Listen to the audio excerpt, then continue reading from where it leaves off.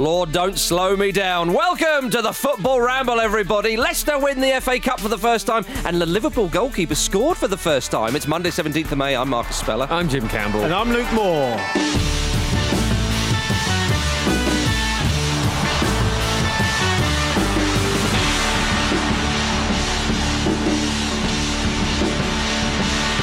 Happy Monday, everybody. What a marvellous Monday it is for you, for me, and for Brother Brendy. Brother Brendy. Yeah, crossed the verge. He has crossed the verge officially. I mean, listen, someone in this room called it. Yeah. You said he was on the verge. I did. About 3 years ago. What a prediction, Jim. Yeah, it's a wide verge, isn't it? Yeah. With many, many options for trophies. Marcus Stradamus. Yeah, I just thought he's got a good record in finals, as he reminded us in the post-match interview. Yeah. Leicester bloody haven't. Yeah. Have they? Leicester Well, haven't. League Cup. Still not great. Yeah. Well, That's FA the Cup. take home. Still not great. FA Cup, but I mean, obviously you'd be foolish to take anything away from them now. You would be. I mean, it was such an incredible moment for them, and there was a lot of joy for Leicester. Also, I think for neutrals as well. So much so that a goalkeeper scoring a beautiful injury time header probably will have to wait until the second half. Yeah, we might see if we get round to it, Liverpool fans. Yeah. Don't worry, we will. We promise. But we have to go to the FA Cup final, of course, Jim Bob. And like Ian Wright, are you really jealous of that ownership of Leicester City? I am, yeah, because they've got nice billionaires. Yeah, They've got a good one. yes, and they promote. We've got a parasite one. And they promote a country which people actually do go on holiday to. Yes, you know. Yeah, it does feel a bit like that, doesn't it? There's a lot of kind of like this underdog story when it's like Leicester are third and Chelsea are fifth. Like I mean, but you're right. But I mean, the narrative is though that it's a bit like with Manchester City reaching the Champions League final. They've never won the competition. I understand the billions and the millions and whatnot have got into it. Yeah. But there's still, I think, for a first-time winner, you can't. You have to see a little bit of the romance and, dare I even say, the magic of the FA Cup. Yeah, absolutely. I mean, it's a little bit like it's like comparing a feat of strength from the Hulk to Bruce Banner with City, isn't it? It's like I know what you mean. That So which you're came saying that before is different. The context is different. You're saying that we should hear more from Bruce Banner. Yes. What's he doing every day? Maybe Bruce Banner, when he's not the Hulk, is doing some pretty amazing things. We just don't hear about them. Just trying to stay calm. Yeah. But obviously he's not going to match those sort of feats of strength, is he? No, but if Bruce Banner went and, I don't know, did Won something... the FA Cup. No, maybe just like rescued a kid from a burning building. Yeah. People are going to say, well, why weren't you Hulk? You could have smashed the building down and rescued everyone. He could say, well, hang on a minute, I managed to rescue that baby and I didn't even get angry. Mm-hmm. But no one's giving me any credit for it. Mm-hmm. And that's what Leicester are like here. Oh, okay. So does Bruce Banner, does he live at Filbert Street? Yeah, in this analogy. Yeah, okay, right, sort okay, of, yeah. It's got a bit muddled somewhere, isn't it? Yeah. Indeed. Well, I mean, it was the way the game panned out, of course, it was a bit of a stalemate. Two sides, well matched. Chelsea, I mean, it's funny, isn't it? Because you immediately think, well, Chelsea are the favourites here because of the pedigree in the competition, because of the players they've have. And the form. Well, and the form as well. They're in the Champions League final, but Leicester are higher than them in the league. A lot riding on the game this week, of course. But it was a real kind of bit of a stalemate. There wasn't too many chances. I thought it was quite an absorbing counter. It Luke. was, yeah. And you thought to yourself, the old cliche, it's going to be a mistake or a piece of magic. And my goodness, we got the latter. It was a piece of magic. It was a beautiful goal. Oh, a lovely. And we know what he's goal. like, old Yuri. The way he strode forward, you're thinking, go on, have a pop. Oh, he has as well. He's such a good player. And I know this is maybe a little bit of a silly thing to say because everyone knows to an extent how good he is. He's a bit underrated though. Yeah. Because there's much more. There are more famous players in the Premier League that get a lot more applaud. Well, it's partly because he went to Leicester. I think people thought, oh, okay, maybe he's not that sort of top tier. Yeah, he's not going to be like playing in the Super League anytime soon. Neither does anybody. No. But I think that was the point. And again, we've made this point. It's the kind of signing you can only really get if you've got the 14th biggest revenue in Europe. Exactly. Which or Leicester have. Brendan Rodgers in charge. Or Brother Brendy in charge. But he was crucial in getting to Elements. I think that he sold the dream and so on, and my goodness, it's become a reality. I think if you had your pick of the top 10 Premier League clubs, Marcus, I think you'd fall under Brother Brendy's spell. Yeah. Big time. And if I would... And you'd have Vardy doing all the running for you. Yeah, exactly. Yeah, it was quite interesting the way that different players on the Leicester side dealt with the occasion, and we can talk a little bit about the potential ramifications in the game that you've mentioned, Marcus. It's playing this week against Chelsea, which is really important for their top four aspirations, and whether there'll be a bit of an after the Lord Mayor show about it. I certainly hope not, because I'd like to see them in there. And that's why the FA Cup final should be the last game of the season. Well, so people can have a big old blowout. Exactly, but if you look at some of the players like Fofana, who played really well, Tielemans played really well. I thought young Luke Thomas was great. My goodness. But then you had players like Iheanacho who struggled, found it looked like the occasion got to him a little bit. I didn't think Oyesu Perez did an awful lot. It's difficult for those attacking players when you're playing against that sort of airtight system. True. Yeah, fair enough. And Soyuncu, I thought, grew into the game, but had a very shaky kind of opening 20 minutes. And it's not something you see an awful lot in football these days. But, I mean, we're going to come on to another game later where it certainly did happen as well. So I was pleased for Leicester. I have to say, I've got nothing particularly against Chelsea generally. I'm not one of these people who cares too much about Chelsea. But that video that did the rounds of those arrogant Chelsea fans celebrating the equaliser late on, which then got disallowed, was delicious. Yeah, I think we should say, by the way, look, Chelsea fans, again, I personally... nothing against, but because of Leicester, having recently been a true underdog, as you say, Jim, not now, to see them win it for the first time and so on, it's quite a likeable side as well. Well, you've also got to factor in the idea that the original owner passed away in tragic circumstances, completely, and that affected the squad particularly badly. Particularly someone like Kasper Schmeichel, who was deeply affected by it. And the current owner, the son of the previous owner, obviously, came down. Great name. Came down and kind of experienced it and enjoyed it among the squad. And it is, regardless of what your overall opinion is about billionaires this and billionaires that, it is unthinkable for the players to bring the Glazers down, the Kroenkes down. Absolutely, it wouldn't happen. So there is a difference there. That relationship they have, isn't it? And it is, unless it was some kind of elaborate trap, it wouldn't happen. Do you think that would be Ole Gunnar Solskjaer? Would that be? We've often said he's been put in difficult positions before with the Glazers and the fans and so on. Would that be the ultimate difficult position if Malcolm Glazer came down? Or not Malcolm Glazer, one of the Glazers came down, arms wide open. Come on, Ollie, hug for the trophy, hug for the camera. Yeah, exactly. He would plead socially distanced. Maybe he probably would.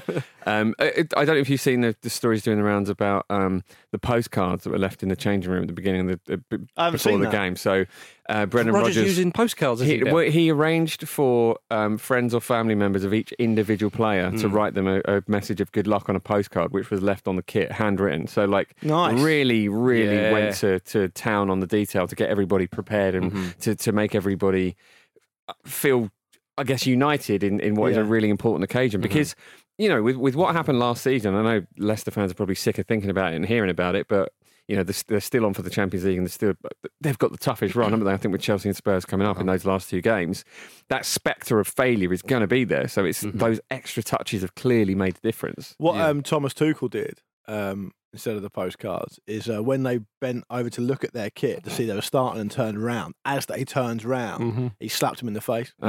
Said, Do you think it's not as good? Do you think the loss is ultimately a triumph over a manager who's dressed appropriately for a cup final? I thought that was poor. I have to say, I thought that was really fucking poor. I knew you would. I knew you would. I was kicking off last week about certain things that need to be sacred, and you mentioned them. The FA Cup final. Someone pointed out to me on Twitter that actually, way back in the day, I think it was 1948, I want to say, the cup final was played among other league games. So there has been a precedent set.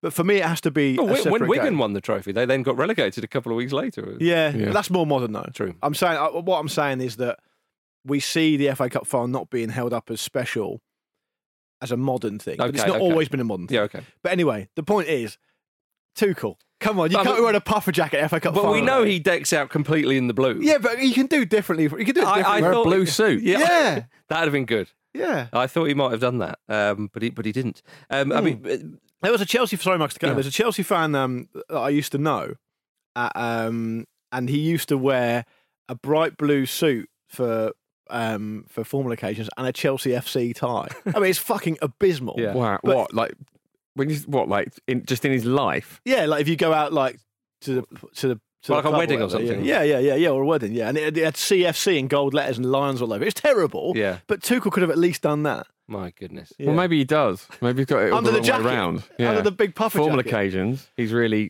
Do you not get? Does that not affect you? That What do you mean? The manager wearing a tracksuit. Yeah, I don't like it. I don't mind it during the cup final, at least. Yeah, cup finals, Paul. I don't mind during Premier League games. Oh, tuxedo. I've said this before. I think even the players. No, you play the final in a tuxedo. I'll tell you who would turn up in a tuxedo. It would be Pardew or Phil Brown. That's the type of manager who turn up. I don't mind them. I don't really care what they wear when it's not a showpiece occasion. But it annoys me in the Super Bowl in the US. The coaches all wear the tracksuits and stuff as well. It's annoying. I don't know. I remember we've heard stories before, haven't we, of people getting so into like Football Manager when they got a cup final, they get a suit on, shake hands with the door handles in their houses and stuff. That is a bit silly. It's a bit pervy, but I mean, all I'm saying is people are making the effort. I remember you also saying that you once saw somebody that went to our university spitting at his computer screen because he'd been so upset. Tiggy Rainbow. Tiggy Rainbow. When I went to visit him once. Promise you that's a real person. Yeah, I went round his house and he'd been playing Football Manager for like 8 hours straight, and he lost a cup final. He's so frustrated,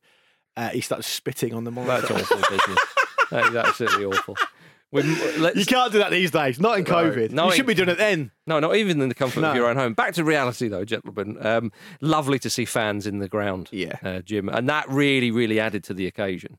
You see the Leicester City players celebrating at the end in front of the fans. It was quite emotional for a lot of people. Oh, absolutely, and I quite like the fact that it's this slow release because it sounded like a lot more people than it was. So when we actually get back to properly full ground, it's going to be incredible. Well, the key difference for me, Jim, was the idea that you get this crowd noise that's pumped in artificially, right? But you can never get it accurately enough to be like to get an and actually it was fascinating because the Leicester fans celebrated the VAR overturning like it was a goal. Oh, my goodness. And it sounded like a goal. Yeah. Well, but to get the sounds right, you need to have someone who really, really essentially can predict the future. And I'm saying it should be Uri Geller. Yeah. Keep him away from football. Yeah. Two things we haven't mentioned thus far are the VAR call and Kasper Schmeichel. Oh, my goodness. Let's start with Kasper. Maybe I'm being too emotional because it's so recent, but the standing save in real time, that's one of the great FA Cup final saves for me. I know it's quite close to him, but it was the speed of the reflex. I thought it was in. Good. I thought it was in. Same. It was a brilliant hit. But you saw Mount's reaction. You know a player of that quality, any player, you hit a ball, you're at a certain distance from the goal, and you think to yourself, right, that's and when the keeper plucks it like that, you think, flipping Nora. Yeah, I mean, it's brilliant. The David Seaman FA Cup semi-final save against Sheffield United is a classic. Yeah. But in terms of final, well, the classic is the Sunderland one. Who makes that? Back in the double save, double save. Yeah, that was amazing. That's a sort of one of the classics, but it's up there. Yeah, that was from Schmeichel save. I can't remember the name of the keeper off the top of my head, but that was from Trevor Cherry and someone else. Anyway, I remember that. I don't remember it, but I've seen it. You're aware, yeah. But the thing Peter Schmeichel did, you're talking about that standing one, which was the first one. He made one so good after that people forgot about the first one because the second one was such a strong hand. Onto the post, such a vital moment. I thought the one onto the post was first. Yeah, it was. That's what I'm saying. The second one where he goes to his left. To save with a really strong wrist. That's what the one Jim and I were saying. That was the best one. Yeah, that's the one we're talking about. I want this from Mason. Yeah, you're just getting too. I was thinking about David Seaman. Yeah. Thank goodness you said David. But I think that thinking about John Seaman. Or Phil Seaman, the great jazz drummer. There he is. So that was amazing. I mean, because again, we hadn't had too many clear-cut opportunities and efforts. Really, I mean, the goal. What was the expected goal from that one from Taylor was probably quite low. So then that happens. Of course, Chilwell produced the save, which was sort of hand and post kept him out. Chilwell was getting a bit of booing from the Leicester fans, and then of course what happens is the ball's knocked to Chilwell, comes in, and is a bit of a bundle, and the ball's in the back of the net. And the way Chilwell celebrated, because I think I was worried that poor old Wes Morgan, who was wisely brought on. I thought that was brave. Yeah. I have to say, I love Wes Morgan, but that was brave. I have to say, I thought to myself, Rogers, if I was the interviewer at the end of the game, I'd have said, you made all your decisions correctly, apart from one. Yeah. What on earth were you thinking about on the 77th minute or something? You brought him on. That was a kind of we're 4-0 up. Have yourself some injury time. Yeah. Yeah. My goodness. But anyway, I thought it was an own goal. It almost came back to backfire. I thought it was an own goal, actually. Yeah. But I think it did come off Chilwell. and the way they celebrated, you were gutted for Leicester. I think most neutrals would have been. Oh, because it always feels like it's only going in one direction when that sort of thing happens. Especially when Wes Morgan had come on. I mean, I think some people were suggesting, I wouldn't mind to see him have extra time. Yeah, some people, it was you. I never said it was Vish. I think Vish had seen it on Twitter, and he said he was laughing. Throw Vish under the bus. No, I can't do that. He's Anyway. already he goes under the bus of his own accord. Should we not be? Jules is driving it. Yeah. Should we not be? Should we not as well show a little bit of solidarity with Chelsea fans because of the tightness of the video? Well, I was gutted for them actually. I have to say that I watched that and I was, again, you're not invested with either side really. Obviously, a neutral preferring Leicester to win, but watching that, the way the celebrations went, and you thought, oh my goodness, because you knew it was a tight one. As soon as they said it's going to VAR, you thought, this is going to be one of those margins. And it was. And you thought, this is a cup final. But the rules are the rules, and that's what we're dealing with. So, cup final or the sixth in a 6-0 dead rubber, it's the same, of course. It wasn't quite one of those where like an arm hair is offside, though, is it? It was just in front of that. I don't know, Jim. It was gutting for those fans to see that. I mean, you'd have been furious as a Chelsea fan, and you saw the sound. You heard the sound of those Leicester fans, just so relieved. Look, you're smiling away. I just think it was amazing drama. It was the way that the Leicester fans, as I said, celebrated like it was a goal it was kind of interesting because we've been so long without fans, and that artificial crowd noise we accepted, and it was kind of better than nothing. Although I ended up not watching with it on for a while, but you can't replicate the real thing, and that was only 20,000 fans in total. So under half of that would have been Leicester fans, but they made such a big noise when that happened. It was just quite a weird thing. It was a bit of an overload of the senses, really. I enjoyed the game. What did you think of Tuchel's selection? Because the tricky thing I understand with Leicester, they have important games now. I mean, that loss against Newcastle, yes, they won at Old Trafford and they'll be mightily relieved and pleased that they did. But you look at that result against Newcastle, that could really bite them on the arse, but hopefully for their sakes it won't. But for Tuchel as well, not only does he have games in the Premier League that they need to win, he's also got that Champions League fixture coming up. It's tough to say. Is he saving Tammy Abraham for them? Because he didn't even make the squad. I wouldn't have thought so. Yeah. I wouldn't have thought so, no. But it's difficult to say with that because he's got a lot of options, particularly going forward. And he started off fancying Alonso, but then he starts picking Chilwell, and then he picks Alonso for the cup final, but he has to bring him off, doesn't really do anything, and then Chilwell gets right amongst it. So it just looked like one of those games where perhaps we're overlaying some meaning because of what happened in retrospect. He has to manage his team. He's got the Champions League final, as you said. They've got some crucial league games left. It's easy to be wise after the event. And I know I always say this, and I can't say this in 10 years' time when he's like 50 years old. But I probably would have started with Giroud. I think you have... Werner's not been among the goals. He's been busy. He's been a willing runner. I don't know why they don't play... he doesn't play Giroud more. He's always reliable for goals. He's good in big games. He can really take advantage of some of the other things that those attacking Chelsea players can do. As soon as Pulisic comes on, he's all over the place. He's really busy. He can deliver across as well. Hudson-Odoi comes on. He can do the same. You've got players who can create a lot of things. And Giroud, who's got so much experience, he can occupy... Obviously, a half-fit Johnny Evans, who's really important for Leicester, who ends up going off anyway. Look, I'm not going to say that he got it wrong because it's easy to be wise after the event, but maybe he could have done something a little bit differently. Well, you think Kai Havertz he'd probably be saving? That was my interpretation of that. But they all end up coming on to try and save the game anyway. Yeah, but I think Havertz will probably start the Champions League final. I would have thought.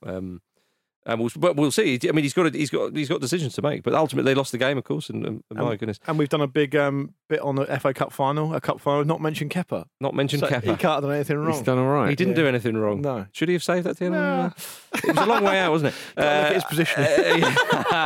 Now, of course, it's another trophy for Jamie Vardy in a Leicester City shirt. Apparently. He was playing non-league a while ago, now we'd gone cold a little bit. You remember the Jamie Vardy film, Jim? Yes. Remember the chat? I've been wondering where is it? Well, there was one of the chaps who was involved in the making or the creating of this film. Famously went to the game. I think when they played Liverpool at home when they went on to win the league, and of course Vardy scored that great volley and whatnot. We thought, oh, here we go, but we're going to have a summer blockbuster on our hands here. Well, the report's saying that plans are being stepped up for the Jamie Vardy film after this victory. Adrian Butchart, who wrote goal 1 and 2, Not three. Nobody wrote 3. Yeah, safe hands, Jamie. Nobody wrote 3. An algorithm wrote 3. Everyone just turned up on the set and was like, just improvised it. What do you reckon? Will you go over there and we'll have a go? He has previously said that Zac Efron and Robert Pattinson were being considered to play old Vars. I think Louis Tomlinson... Pattinson? Yeah. That'd be amazing. Yeah. Louis Tomlinson of One Direction fame was also in the mix. Really? When we did all our... Zac Efron, come on. I'd love to hear Zac Efron do a Sheffield accent. I mean, he might be amazing at it. He's a professional actor. He probably would be good at it. But still, Pattinson, though, that's my dream choice. Because in the same way Jamie Vardy's my favourite footballer, I think Robert Pattinson might be my favourite actor because he just lies in interviews. Have you seen that interview where he was doing this interview for a movie called Water for Elephants, right? It's all about the circus, and this American interviewer says, "So, did you have much of a relationship with a circus when you were a kid?" And he was like, "Well, yeah, actually, my dad took me to the circus, but it had to be evacuated because somebody died." And the guy was like, "What? Oh God, what happened?" It was one of the clowns, like his little clown car, like malfunctioned and exploded, and the clown died. It's like, this didn't happen, did it? Is he doing it for like a bit of a... Yeah. He's just entertaining himself. Yeah, I see. Yeah, there was that weird interview he did with the magazine in the lockdown as well, where he claimed he was trying to invent a new type of fast food, which was a pasty you could hold in your hand. Yes. And he tried to do a demonstration of it, and he blew up his microwave. Yeah. So he's blown up a microwave for a gag there, and I respect that. It's got a lot of common with Jamie Vardy here. Exactly. I think there's a lot of crossover. He's the lead contender. But when we had to do a lot of football movies on the show because there was no football, the one thing we learned was that it's impossible to get the football scenes right if you've not got professional footballers. Yeah. And to the point of where, even if you're an average football player, it's very difficult to be filmed for any sustained amount of time and look like a professional footballer. Mm-hmm. You know, I know they have like stunt doubles and stuff, like freestylers who do stuff, but like you can't really do it. So I've got no confidence at all the film's going to be any good unless you do what they did with Ali McCoist. Get a footballer to do it and just get them to fudge the acting. Yeah. Coisty will play Vardy, is what you said. Vardy can play himself. I think you need someone who can do a good Sheffield accent. Robert Carlyle. Get old Begbie in there. The Spell Dog wouldn't be a million miles away. I would be a million miles away. 1,000,001 miles away these days.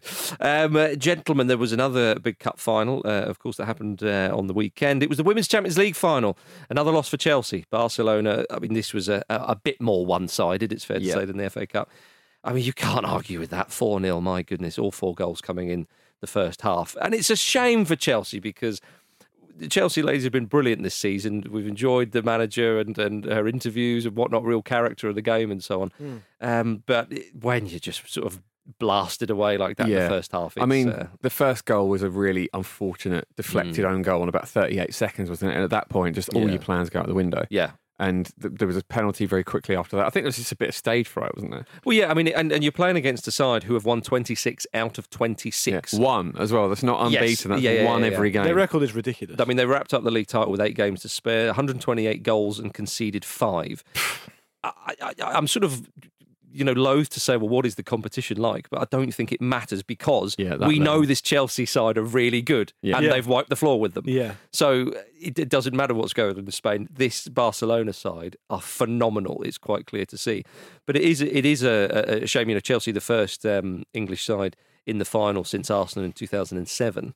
And look, I watched the game, and it's really difficult to come back when you have that situation in the final. So the first goal is really unfortunate. The second goal comes fairly quickly afterwards. All of a sudden, you've got a mountain to climb.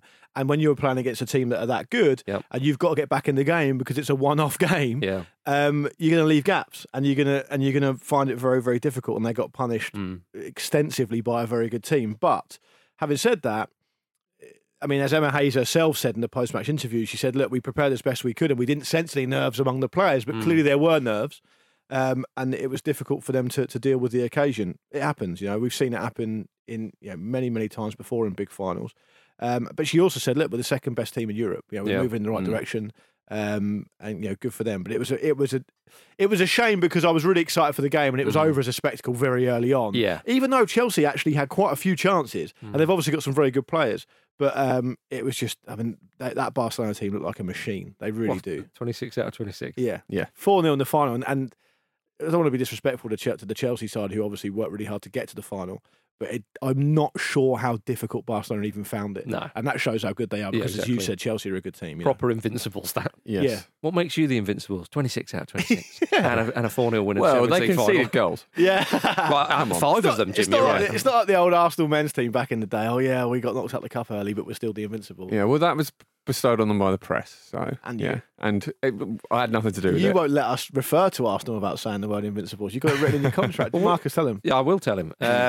What about Rangers, though? I mean, they are sort of invincibles as well in a league sense. Yeah. I mean, of course, they beat Aberdeen to finish the season unbeaten on 102 points, which is quite something. They won 32 out of 38, including all 19 home games.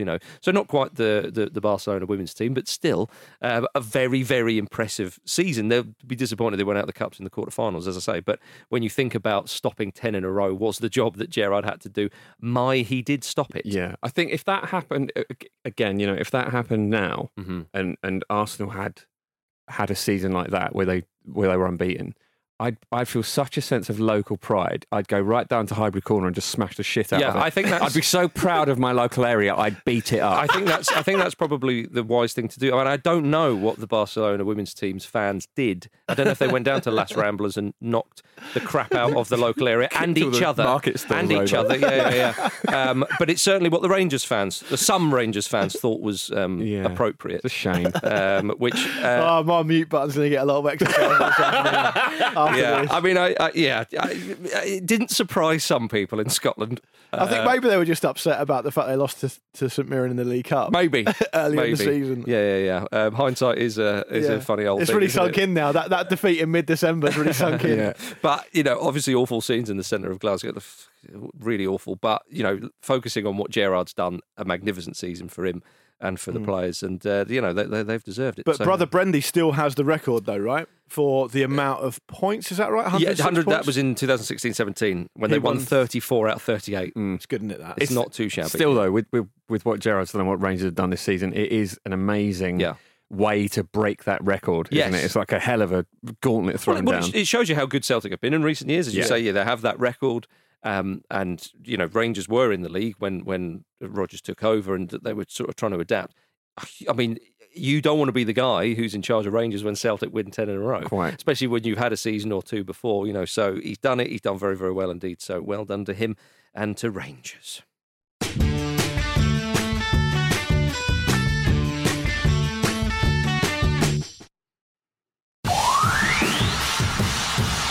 Which decision in particular annoys you? Where do you want to start? Welcome back to the Football Ramble, everybody. Lovely to have you here with us, of course. It's time for a Betway 4 to Score update. Entry to Betway's 4 to Score is free each week. Pick the first goal scorer in Betway's 4 selected matches for your chance to win the weekly £50,000 jackpot. Make sure your selections are submitted before the first game. Further T's and C's apply. In Game 1, it was Crystal Palace versus Aston Villa. I picked Ollie Watkins. The result was John McGinn. In Game 2, it was Spurs versus Wolves. Vish picked Son Heung-min. The result was Harry Kane. In Game 3, it was West Brom versus Liverpool. Andy picked Roberto Firmino. The result was Hal Robson-Kanu. In Game 4, Everton versus Sheffield United. Luke picked Dominic Calvert-Lewin. And it was Daniel Jebbison, the very young Mr. Jebbison, of course. Incredible thing. Shit and unreliable, Everton. Like you can never. I know. Unbelievable. They're their own worst enemies, aren't they? Yeah, indeed. So we'll be back for another swing in the next round of Betway's 4 to Score on the preview show this Friday. Right, everybody, we've got a new email jingle. Here we go. This is from Paul Stavely. I've genuinely not heard. You this. almost said England jingle. Though. Yeah, I did. I've not heard it. I I assume. Yeah. I mean, I don't know if Paul is any relation to Amanda. Maybe, but we'll find out. Oh, maybe is this the latest sortie in the battle to take over Newcastle United? We are a flick of the finger away to finding out. Here we go. Yep, definitely Amanda's brother.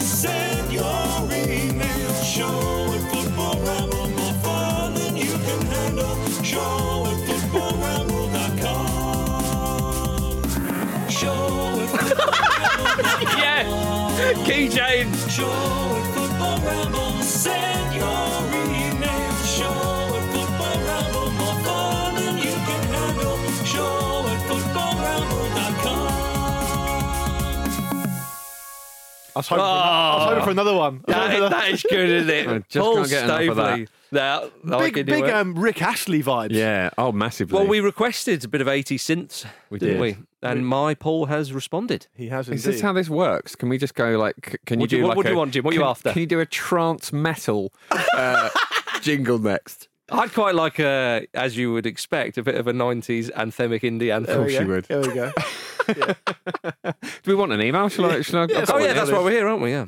So Matt Dykehouse has been in touch. He says, we're all suckers for an outfield player in net, so I thought I would bring your attention to the midweek MLS game between the Seattle Sounders and the San Jose Earthquakes. In the 15th minute, Seattle was called for a handball in the box, but it was ultimately overturned after a VAR review on the sideline. After the review, Seattle went up to the other end of the field, where US international Christian Roldan unleashed a wicked left-footed volley from outside the box to score the game's only goal. Then, in the 90th minute, Seattle keeper Stephen Fry got a nasty-looking hip injury, which required him to come out of the game.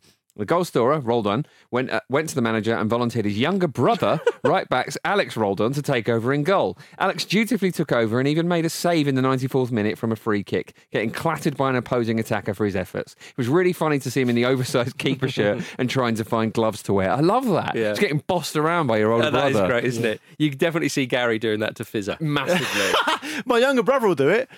Really? No, he's in the squad. All right, fair enough. Yeah. The way he says that, it's like he's just volunteered his younger brother. Especially with the oversized shirt. Maybe they found one. I don't know. Back in the 90s, the oversized shirt was all the rage. It was. And when you look back at it now, you think that was so impractical. Yeah. It's so impractical. Well, especially as you want a shirt that can't be pulled by the opposition so much, which is why like the Italian Kappa shirts were quite effective. Also, the idea of you're a goalkeeper, you're diving around, there's going to be a little bit of resistance. Yeah, exactly. More friction. Yeah, that is very, very true, gentlemen. Very, very true indeed. Speaking of, I mentioned him there, old Phil, Fizzer. Yeah. He's into Miami side. They won! They did win. They won 3-2 away. How about that? Ryan Shawcross played. Gonzalo. Higuain got a couple of goals. That's yeah, all right. exactly. So are we asking for more emails from people about Fizzer Watch? Yeah, that we want. We quite like MLS ones. If you've got anything, if he's been down the beach, is he up to his old tricks? He'll never There's a lot of beach in Miami, I'd imagine. He's never going to live that down. Not on this show. Lovely old job. Right, back to the Premier League. Come on. West Brom 1, Liverpool 2. The game will be remembered for a lovely goal by Hal Robson-Kanu. Apparently he hasn't scored since that quarter-final in the Euro 2016 tournament against Belgium. Is that true? No. I was about to say, I can remember him scoring. You got me good there. Yeah. I was thinking, not even in training. Oh, Alisson. Beautiful. My What a goodness. header. It's one of those ones that obviously Liverpool are now back in, they have been for a couple of games, back in the contention for Champions League spots when people thought, maybe they've dropped out of it. And so there would have been a few fans from other clubs around them watching that thinking, come on, West Brom, do us a favour here. Yeah. When that goal goes in, I don't think anybody can begrudge that. No. I can think of one, man. Well, true. I think West Brom's recent record against Liverpool is actually pretty decent. Like bad, Liverpool yeah. don't have a great time of it against West Brom more recently. The Big Sam effect. Well, quite. And but it's a genuinely good header as well. Yeah. Like normally you think, because it happens so infrequently, half the time when the goalkeeper goes like, oh, what's the point of this? You know what I mean? You're just gonna mix it up, bit of nuisance value, fine. That was a header of some quality, completely showing how good some of the goalkeepers as footballers are now. We hear a lot about Ederson, about Alisson, and about all the rest of it. That was a quality header. One of the angles from behind the goal, which is the one where effectively the ball comes straight towards the camera, it shows you the accuracy and the power and the intention behind it. It was absolutely superb. I mean, it's rare that a goalkeeper even touches the ball when they go up for it, isn't it? So I guess we have no idea what the quality is normally like. But if it's like that, more of it, please. I don't know about you guys, but it got me angry that he hadn't been outfield more this season. And they've dropped. I mean, if they had played Alisson a little bit more up there, maybe they'd be doing a little bit better. What is this about, brilliant Brazilian goalkeepers who can play out on pitch or produce moments? Because they always say about Ederson in Manchester City could play. Yeah. Well, he's an outfield. amazing passer, the boy. Ederson. Yeah. Amazing. Roger Senni, he liked a goal. He did. There's Jorge three. Campos. who was also 5'5". Yeah, from And Mexico. designed his Crucially, own not kits. Brazilian. Yeah. as well. Yeah, but I mean, I just like to talk about him as much as Fair enough. is possible. Very true. And what was quite enjoyable was Liverpool on Twitter was straight out with the goal Alisson graphic. I love that. And it was just quite nice that they already had that ready to go, just in case. Yeah, That shows and it you. had all the match details on it as well. So presumably they do that every match. Well, There's that some shows designer going, finally. You want to be a top flight club? You want to be invited to Super Leagues and all? You got to be. You've got to cover it all got off. to cover it all off. Absolutely right. Yeah, but it was the first time a goalkeeper had scored a competitive goal for Liverpool in their 128-year history. Marvellous. The sixth goalkeeper in the Premier League to score. Which does seem quite high. It seems Yeah. very, Yeah. very high. 6 different goalkeepers. I mean, I remember like Brad Friedel came up for a corner, and I think he equalised in the last minute, and then for Blackburn. yeah, possibly, and then they let in a goal the other end like a minute later, which Yeah. was quite a shame. Which is why maybe you forget that Paul Robinson was just a big old punt from his. That was a very windy day. That one, Yeah, it was, yeah. I'm surprised that's only happened that one time. Hmm. But no, because Tim Howard did it. A load of them scored from their own half. Begovic as well. But the point was the Robinson one. He looked almost embarrassed that he'd scored it. Yeah, I think the goalkeepers union. There's a bit of mutual respect there. They sort of think I wouldn't want a goalkeeper. Well, there wasn't Yeah. yesterday with fucking Alisson. Well, but he's earned- burying one of the that's goalkeepers. But he's earned that Yeah. though, hasn't he? Yeah. He's earned that. Obviously, Peter Schmeichel scored as well. Yeah. He liked. A bit of that I kind of remember caper. him scoring more, but it was only once, wasn't it? That was a he did. header No, he as well, scored for wasn't it? Manchester United, but that wasn't in the Premier League. Right. Oh, right. Okay. Yeah. Very good. It was for Aston Villa, actually, his goal in the Premier League. Yeah. Despite Alisson's brilliance, Mike Dean managed to put himself into the game's narrative. Yeah. Mhm. He will never, ever be outshone. No. Was this because he got in the way for the free kick? He got in the way. Yeah. That was the sort of quite odd decision. I mean, Did he think the ball had hit him? He must have. I mean, it's the only example. It's the only kind of explanation I can think of. I think that I think he just heat at the moment. Look, everybody makes a mistake, and I just think in the heat at the moment, the game's moving quickly. He's probably thought, I've got in the way. Okay, Yeah. I should blow up there. Whereas actually, it should have been a drop ball, if at all. Really, It doesn't have to, but he can do, I suppose. Allardyce was fuming about Carl Bartley's disallowed goal.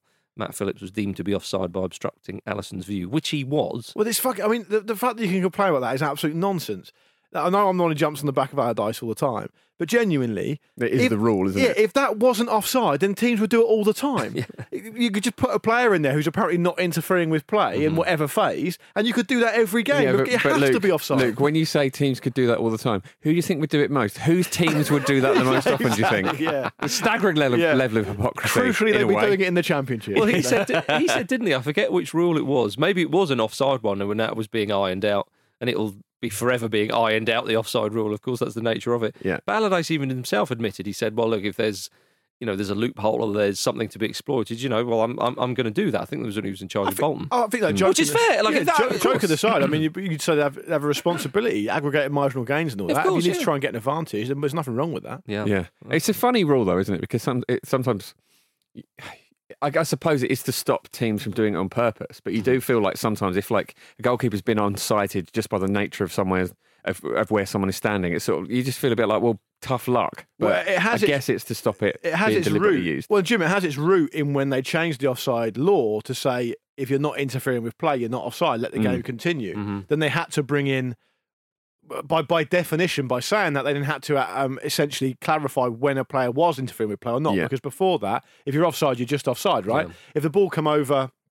Well, it's like the old Kevin Keegan classic goal that we used to show in the live show on the big screen. Scores an amazing bicycle kick. There's a guy in the right wing position who's offside, so it's offside. They changed it for that reason, but they have to further clarify what interfering actually means. And that, I'm sorry to say, Big Sam, is interfering with play, and it's obvious that it is. Yeah, it is.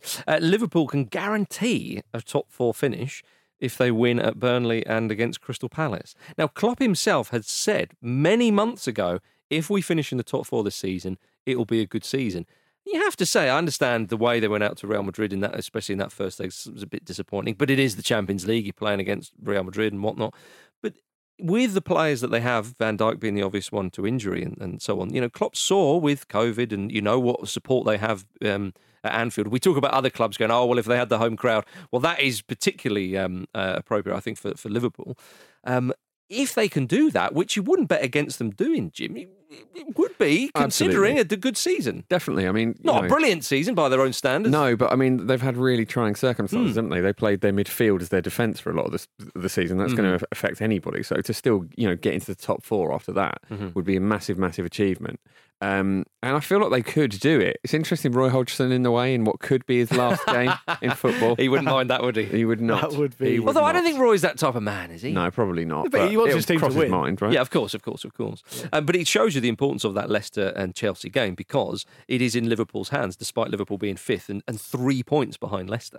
Well, I don't have as much sympathy for Liverpool as you guys do, but I understand that they've had a difficult season. No, I think when all's said and done, if they did finish in the top four, considering how important it is to finish in the top four for a club when they'd been written off. Because what's transpired, absolutely. To pull that out of the fire would be great. But I'd say they've resurrected. I wouldn't. Maybe a good season might be a bit too much. But I don't think that they. They've had difficulties and they've had key personnel out for large parts of the season. But that happens to teams all the time, and you can't attribute defeats at home to Burnley, defeats at home to Fulham, 7-2 defeats to Aston Villa. True. With that kind of stuff, that's their own fault, and they take responsibility for that. And if those clumsy results that they were better than, despite their players missing, had been better, they wouldn't be in this position. Yeah. Well, as Jim says, they've got to get past free scoring Crystal Palace. I know. Yeah. Wow, what an amazing game that was. God, that was quite something. That was. I quite thought, something. well, because I have to say, when that game started and it was Benteke getting one, Yeah. John McGinn getting one, I was thinking, is this just a lineup of players that are going to fuck England over in the summer? Is this a chilling portent of what's to come this summer? It could well be. It could well be. Of course, on the Friday night, got us off to a great start of the weekend's footballing action in the Premier League. Yeah. Newcastle 3, Manchester City 4. The old manager of the month curse strikes again for Brucey. It was. Has he had it enough times? Well, I don't know, but he said in the post-match, the biggest compliment I can pay them is that it's difficult to sit up against them. Yeah. Doesn't seem that effusive. This game feels, because there's so much football, so much good football this weekend. Yeah. This felt like it was such a long time ago. It did, yeah. We have to admit, I mean, Ferran Torres, youngest player to score a hat-trick for a Guardiola side. I mean, for a Guardiola side, considering, some of the young players he's had, that's impressive. That is pretty that little astonishing. flicked volley. Oh, it's beautiful. Absolutely beautiful. Some people were saying that is he the answer to the Aguero-shaped hole that's going to be found? Oh, that's a big suggestion. I mean, he's done well in that position, isn't he? The finishing was fantastic. That volley was amazing. Yeah. And he was really Johnny on the spot for one of the goals as well. Was it the third one when the rebound came out? And he put it away? That's right. Yeah. He's the real falsehood of the 9 that is not false at all. Ah, there we go. It's a double agent 9. Yeah, maybe that's what he should be called. It'd be nice to see Joel Linton scoring though again. Yes, and nice to see Scotty Carson in bins. Wow, how about that was great. Giving his Man City debut. First game. I couldn't believe this when I heard this, so I looked it up, and it is true. First Premier League game for 10 years for Scott Carson. Yeah, madness. And everyone—he's a bit of a household name, Scotty Carson. Yeah, in England, surprising, completely. Yeah, surprising to hear that. Really. Yeah, I mean, he's been on loan from Derby since 2019. And hasn't played in those 2 years. So it was nice for Guardiola to give him a run out. He wouldn't have thought conceding 3 goals against. He did save a penalty, but of course the rebound was knocked in. It's the epitome of one of the loveliest old jobs in football. This when you're an older goalkeeper, really experienced, you're drafted into a top team just to help out in training, give a bit of experience. You're there as a safe pair of hands if you're unlikely event you're needed, and you get a couple of gigs towards the end of the season. Rob Green, anyone? Yeah, Chelsea? Mark Schwarzer. Schwarzer's absolutely. Yeah. But Green, Kepa. when Rob Green though, there's that photo of him, and I think he's doing it partly in tongue in cheek as well when he's lifting the Europa League, and he's like his face is absolutely beaming, a bit like Brendan Rodgers at the final whistle. It's great. You think, damn right. I wondered if we were going to talk about Fulham today, but obviously we're not because they've already been relegated and all the rest of it. But you want to say well done to Southampton for another victory? No, what I wanted to say was I was speaking to a mate of mine over the weekend, and randomly we were just talking about Fulham, and he's a Huddersfield Town fan, my mate Adam. And he said he obviously goes to watch Huddersfield quite a lot. See you next season. Yeah, exactly. Yeah, so you'll be able to see him again. Although Huddersfield, we're obviously quite fortunate to stay in the Championship this year. But anyway, he said that Huddersfield played Fulham. I can't remember when it was, but he was with the Huddersfield fans, and Fulham were winning, and Huddersfield were looking for an equaliser massively, and the crowd were getting really amongst it and all the rest of it. And he said there's a lot of kind of Yorkshiremen kicking off, because they're desperate for an equaliser. Huddersfield score, right? And everyone celebrates. And then they notice that the flag's gone up and it's offside. And he said this big, bald Yorkshireman shouted out. He saw the flag go up and he went, "Oh, fuck off. Typical London lefty." Yeah. That's class, isn't it? Well, there's we've got that jingle of Warnock. Yeah. Oh, we're in bloody London. Yeah, exactly. It's fantastic. Typical London lefty. Amazing. Absolutely amazing. Oh, dearie me. Gentlemen, I'd like to end the show with something a little bit different, but still within the realms of football. Dani Alves has been called up to the Brazil squad. Oh, it's brilliant. At the age of 38, his form has been that good for Sao Paulo this season. Fair to say he's been a bit of a utility man. That is incredible. Look, you should make it clear to the listener exactly what he's been able to achieve. Utility man undersells that massively. He's played 8 positions for Sao Paulo at the age of 38. Yeah, but he's been winning praise as like a creative central midfielder. Yep. I like the engine on the man. It's unbelievable. I mean, the modern fullback position is what it is because of him. Yeah. Well, and you're absolutely right. I mean, presumably he'll be called up as a fullback because this is obviously his prime position. 38. And the way Brazil, well, the modern fullbacks, but of course, to add to that, Brazilian fullbacks, and him in particular, the way he likes to get up and down. At the age of 38, do you need that, Danny? Well, I don't think he's doing that, though, is he? I think he's in the middle a bit more and he's, just pulling the strings in there. No, but it won't be for Brazil, sure. Who knows? Well, we'll find out, won't we? He's got 118 caps already. Yeah. Only 2 players have got more caps than him as Brazilian players. Do you know who they are? Romario? No. Yes, I think you'll find that is true. I said caps, not goals. It's Roberto Carlos and Cafu. Other fullbacks. Yeah. Incredible fullback domination. Well, the qualifiers are next month in June. He's not been called up since 2019 after he was crowned best player at the Copa America. Which is still amazing. Well, he's very much. I thought you were going to say since like 2010. Yeah. So not that far away, not that far ago, if that's such a sentence. Well done. We look forward to getting in amongst that. Of course, all the international football that's coming just next month, everybody. Marvellous stuff. For a load more content from Football Ramble HQ, if you've liked this show, why not sign up to our Patreon? Andy and I talked about the all-conquering Ajax side of the 70s on the Teams of Our Lives, which is out today. We've also been dreaming up our own Super League clubs. Pete's club... Pete decided that his Super League club would be playing in a flaming gas crater in Turkmenistan. And Jim and I decided our team will play in a reflective silver kit. So for more of that sort of nonsense, head over to patreon.com/Football Ramble and subscribe now. Are you not going to mention my illustrious victory in the live stream on Friday night? You beat, what was his name? I forget. Joe Brown. Yeah. Joey B. I stepped up for the first time and played Luke's game as a contestant against a Patreon subscriber live on YouTube. Beat him. And he lost. Truly it was Luke's game. Beat him. It's more accurate to say he lost. Well, I beat him. Yeah, okay. 1 for 1 now. Got myself a seeding finally. Number 1 seed. So I will play some more live stream Luke's game as well as a contestant if you want to play against me. But you have to be a subscriber to sign up. So do that too. Get involved. On tomorrow's show, Kate, Vish and Pete will be in your ears. That will be chaos. It will be glorious nonsense. Yeah, it'll be eccentric. To say the least. To say the least. Well, there we are. Thanks very much for listening to The Ramble. It's been a pleasure having you with us. Thank you, Luke Moore. Thank you very much. Thank you, Jim Campbell. Thank you. Thank you, ladies and gentlemen. See you soon.